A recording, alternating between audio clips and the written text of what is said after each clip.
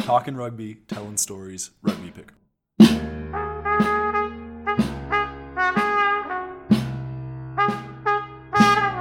Welcome to Rugby Pick'em.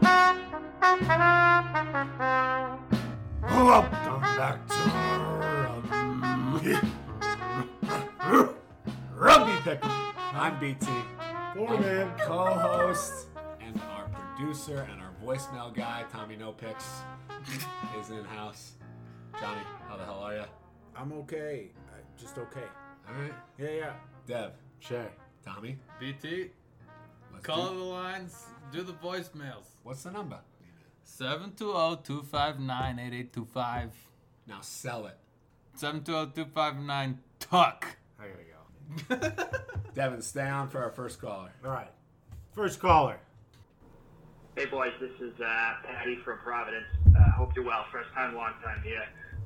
Wanted to just ask, isn't the Austin Jabronis and the Los Angeles Crantinis being owned by the same guy a little bit of a conflict of interest? That's it. Feel free to discuss. Thanks for taking my call. It absolutely is, but I don't think it is at this point. I think he's going to want to make those two teams as good as he can at this point in MLR history. You know? Do we know who this guy is, though? Who is the guy? That's a good question. F45 Gyms. If you're listening to Rugby Pick'em right now, Google F45 Gyms, Adam Gilchrist. He partnered with Mark Wahlberg, and he's coming for MLR throats. Ripping throats. Gilchrist. Why Brandy- throats? Why, Are we doing why is another he- movie review? I'm confused. It was a MacGruber. Johnny, it was a MacGruber reference, but appreciate the call, Patty. Nobody Is it- cares as long as somebody's putting money into the deal. Like, it doesn't even matter at this point. Conflict of interest. Conflict of Pinterest. John, it's not even the first time it's happened. The San Diego ownership group owns the Utah Warriors. So in a way, the West has already compartmentalized into multiple ownership groups within one conference. If you have money, boom, great investment idea for you. Own your own MLR team. Please. Please come. Please. We want you. You can own two. You can name them something absolutely ridiculous. You can make up a drink that's absolutely ridiculous that nobody will actually want. You can, spoon feed us that crap. You can do it. The MLR is your oyster. Patty, Gilchrist is doing his thing, and hopefully some guys will get paid, but my worry is that he's just going to ship Australians in at the end of their career. Ship it, mate. They were shipped there as convicts, and they'll be shipped off to the States to play for fucking Adam Gilchrist, mate. But appreciate the call, Patty. Still not sure what a Gilgroni is. Yeah, hi, it's Stuart McLennan-Hanahan again. Sorry I've been off the grid for a while. I've been in isolation with my wife, Sheila. Nothing to do except count sheep and stare at my own Grogans. Do the query for you. I've heard a lot of Yanks say that, if every NFL player just picked up a rugger ball, the States would instantly become the best side in the world. And I wanted to see if you put any value in that. Do you think it's just as easy as to say that, pick up a ball and America's top team in the world? Do you buy that, or is rugby different? If there's more skill involved, we'd love to hear your thoughts on that, and give you something to think about while you're stuck at home staring at your own Grogan. Right, lad.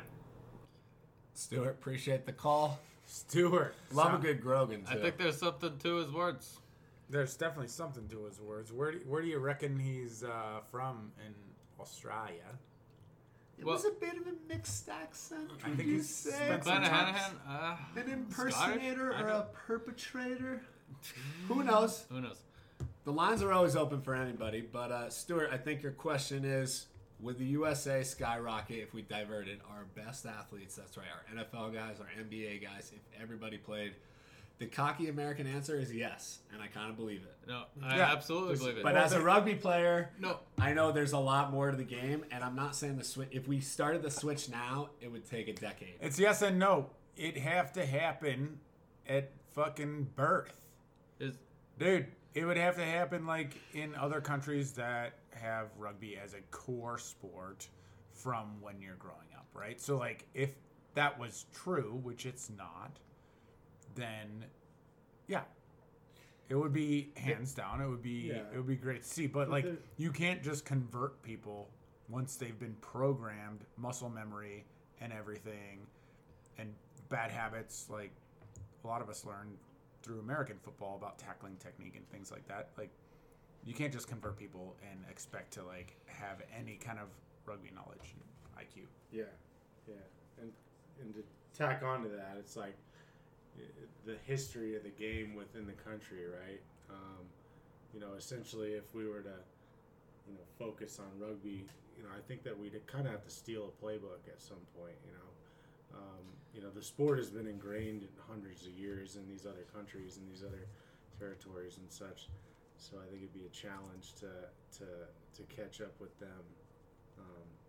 Just knowledge of the game and how to play. But also, if you compare it to basketball, like we put basketballs in kids' hands from birth, and footballs. But the game has evolved around the skill sets that these basketball players have. Like if you look at Steph Curry, he can hit threes. He's changed the game. If we put rugby balls in people's hands from birth, who knows? We could create our own playbooks. That's very true too. I love the business side of things, and the only way we'll find out is if the money brings guys from the other side. If rugby, never will in our lifetime become more of a juggernaut than the NFL, but is what would have to happen if we were to really see, could we beat England, New Zealand, Australia on a regular basis? Yeah, we would have to offer some sort of insane contract. It would never happen. But thank you for the call, Stuart McClanahan.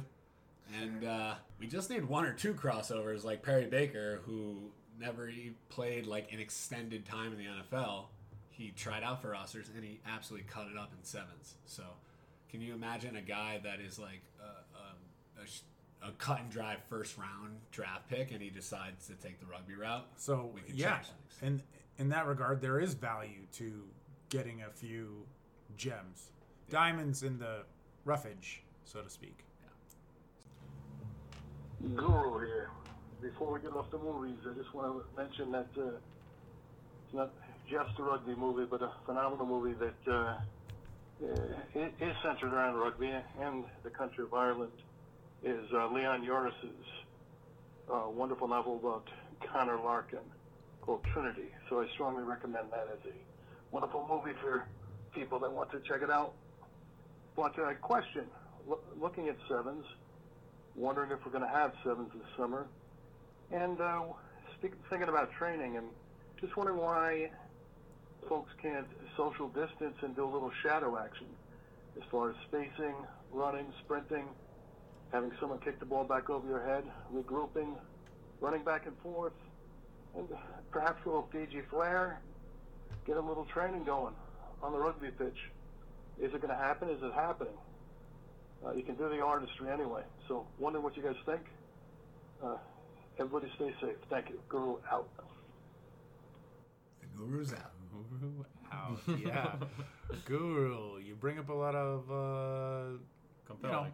Little compelling points. Actually, if you've seen the way they have reintroduced Super Rugby in New Zealand, they have been training and doing fitness with social distancing, along with temperature checks at the beginning of every training, no contact, at least no close contact, or prolonged contact. And Mini Gem box did not pair. Oh, fuck. A lot of fitness. A lot of fitness and some ball skills. So that's how it starts. John, I can't wait for Super Rugby Aotearoa. I hope I said it right. They're coming back in New Zealand. 20 Kiwi derbies. And I'm very excited. Who's your pick? I got to ride or die with the sword, man. Really? I've always been a Crusader fan, but they have been the best team in Super. Yeah. So, yeah. I got some money on it. Come at me like I'm a front runner. Controversial name. Tommy, they play some mean rugby. I stick with Razor, but they've lost a handful of players. But next man up. Signed Scotty Barrett, mate. Big fucking unit in the middle. And they got a great Forward back line. runner. Some really good young studs is Braden Enua. We're going to do a whole New Zealand episode. I think we're actually going to stay up till 3 a.m. and live stream it. The first derby's back. So stay tuned for that. Rugby Pick'em people. Tommy, Or back you to the pick up. question. No, there's not a lot of training going on in Colorado, at least. Sevens. I've seen some stuff going on in North Carolina. Charlotte Rugby Club's been doing like running some stuff. But No- nothing going on around here. No sevens for this summer. There's been a proposed abbreviated season, but that's just, I think, hopeful, right? So, training, physical fitness, I think this is challenging a lot of people, challenging businesses to adapt and things like that. So, like, as a rugby community, you have to adapt. So, like, unfortunately, those people that don't like fitness aren't gonna like the stage of like rugby life. You gotta do fitness. Like you can do it organized as a group, depending on regulations in your area as far as how many people can gather. But like socially distant, like do races, do some ball skills, things like that. But like it has to be by the book. Yeah. Is passing a rugby ball social distancing? Going from hand to hand? If you sanitize before and after, should be, right? Yeah. But what if, I mean, does sanitizing, if someone's already infected? Yeah. We could go There's a on lot of things for going on. years about the lack of tests and the lack of ability, but leagues that get their shit together, and New Zealand is in an advantageous situation in that they're an island and they do contact tracing and whatnot. But we'll see. I have heard, John, that in states like Texas that have more open laws to getting together and who fucking love sport are going to play some sevens in the month of July. In Colorado, unfortunately, Rugby Town's been canceled. And if anything, we might get one Denver-based tournament off in August. So it's tough times, but rugby fans, it's coming back in New Zealand. We'll do more on that. Guru, appreciate the call. Trinity was an amazing book, but I forget pretty much everything that happens because I read it a long time ago. I swear. You know what? That's our homework, Johnny. We have to reread Trinity. I got a few credits on Amazon Audible. All right, here we go. Last caller. Speak up. Hey, this is caller Ceesh. Just curious. I'm a little out of the pro game, but this Gil Groney, Gil Teeny, is this some kind of collusion in the league? Are these two teams going to be working together? Will one throw games to the other? I don't really understand. I heard there's some kind of joint ownership situation. Does this undermine the integrity of the entire MLR? Just curious if you guys. Appreciate it, Ceesh. First time, long time guy. Yeah, so Same exact call as Patty. Yeah, from some would Providence. say it's Gilligan's Island. That would fit the Gemold. Can't do that one. Couldn't sneak it out. No, but I've seen it all. Every little Gil drink pun you can do. Johnny, for 1 second, let me take a step back and say this guy does have a right to go for it all because he's just crazy young and rich and ambitious. But will adding alcohol and branding alcohol, it's an unmistakable martini glass on the front. Tommy, will that hinder the growth of rugby because parents will be off put by it and not want their kids going? I mean, these are things that I have heard and things that I have an open mind to, but I also think that this guy has the right to be arrogant and cocky. And you know what? If it's going to fund the league, like we said, hey, billionaires, Cuban. Come on. Well, yeah, there's that argument. There's the money argument for sure. I mean, if you're gonna spend money on the league, by all means, you can do whatever kind of like you want, right? Like we want rugby, but at the same time, there's that kind of, there's that group of rugby where there's like the offensive songs people don't like. It kind of like turns people off. I'm wondering if that kind of group will be kind of be more apt to be the ones attending these games and kind of turn other people off. Like we're trying to be like a welcoming type of like you may not know what rugby is, but if someone says come to this MLR game, you might not want to bring your kids if it's a martini glass. I don't know. Or it just depends on your personal preference, right? if some guy gets housed on martinis and starts singing rugby songs in the stands. Exactly. So it's the kind of crowd you want to pull to the games, and I think that has a very direct correlation in what's going on with these names. I think it's ridiculous. But you got no choice when you're the league. You got people ready to invest. I think a lot of people have done a lot of work over the years to clean up the brand of rugby, right? Like, there's a stigma in general, and some of that stigma does revolve around drinking. So I think it's fair to call out, naming your team, your two teams after beverages. It sounds fun. It's playful. It's a marketing ploy. But, based on that, I'm actually just doubtful about the product on the field. If that's your branding, what follows as an organization, what follows as your goals or as like your, culture, right?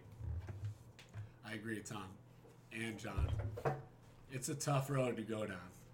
If you're all up front and says money's everything and we're just going to make this thing a giant, then you don't have the right intentions of growing the game. Right. I mean, the fact that we're talking about this is proving our point, right?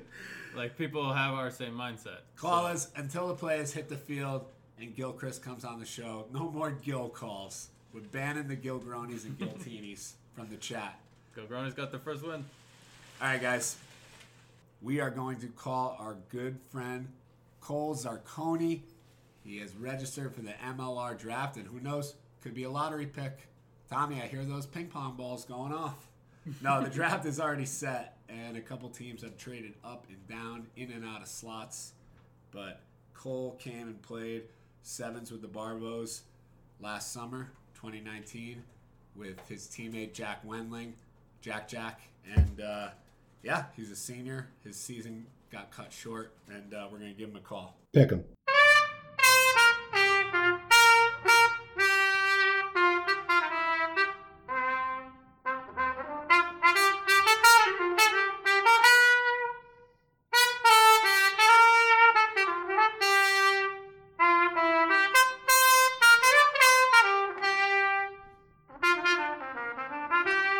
You don't do things that are easy. You do things that are worth it. Let's link up in the next 5 to 7 days. You are the wind beneath my wings. Also, this is your glass here, man. These two glasses.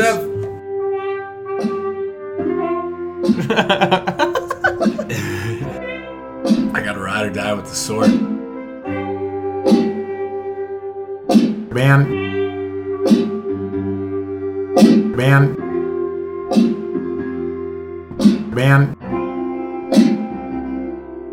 At least no close contact or prolonged contact in there. Mini jam box did not pair. Oh fuck. Oh fuck. Oh fuck. Oh fuck. And then obviously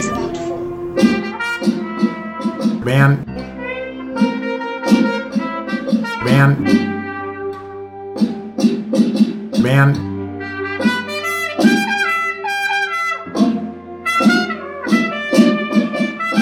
That's all you do is talk. You talk and you fuck things up. And it ripped throats. I seriously doubt it. Oh, you do? Well, then I guess you'll see. Will I? Yeah, you will.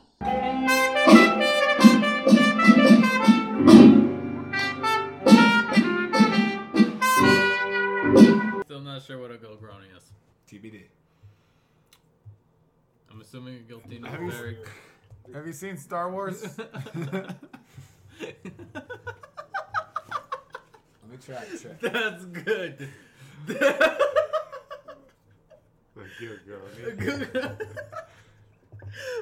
Oh my god. Episode 4. Episode 17, The Attack of the Gilgronis. Oh my god, I love that. We should write a script. Let's link up in the next 5 to 7 days. You are the wind beneath my wings. Also, this is your glass here, man. These two glasses. Call the lines. Do the voicemails. What's the number? 88272. Wait, what is it? Call the voice. 295-8825. Wait. 720-295-8825. One more time. 720-295-TUCK. Now sell it. 720-259-8825. The fuck? The fuck? The fuck?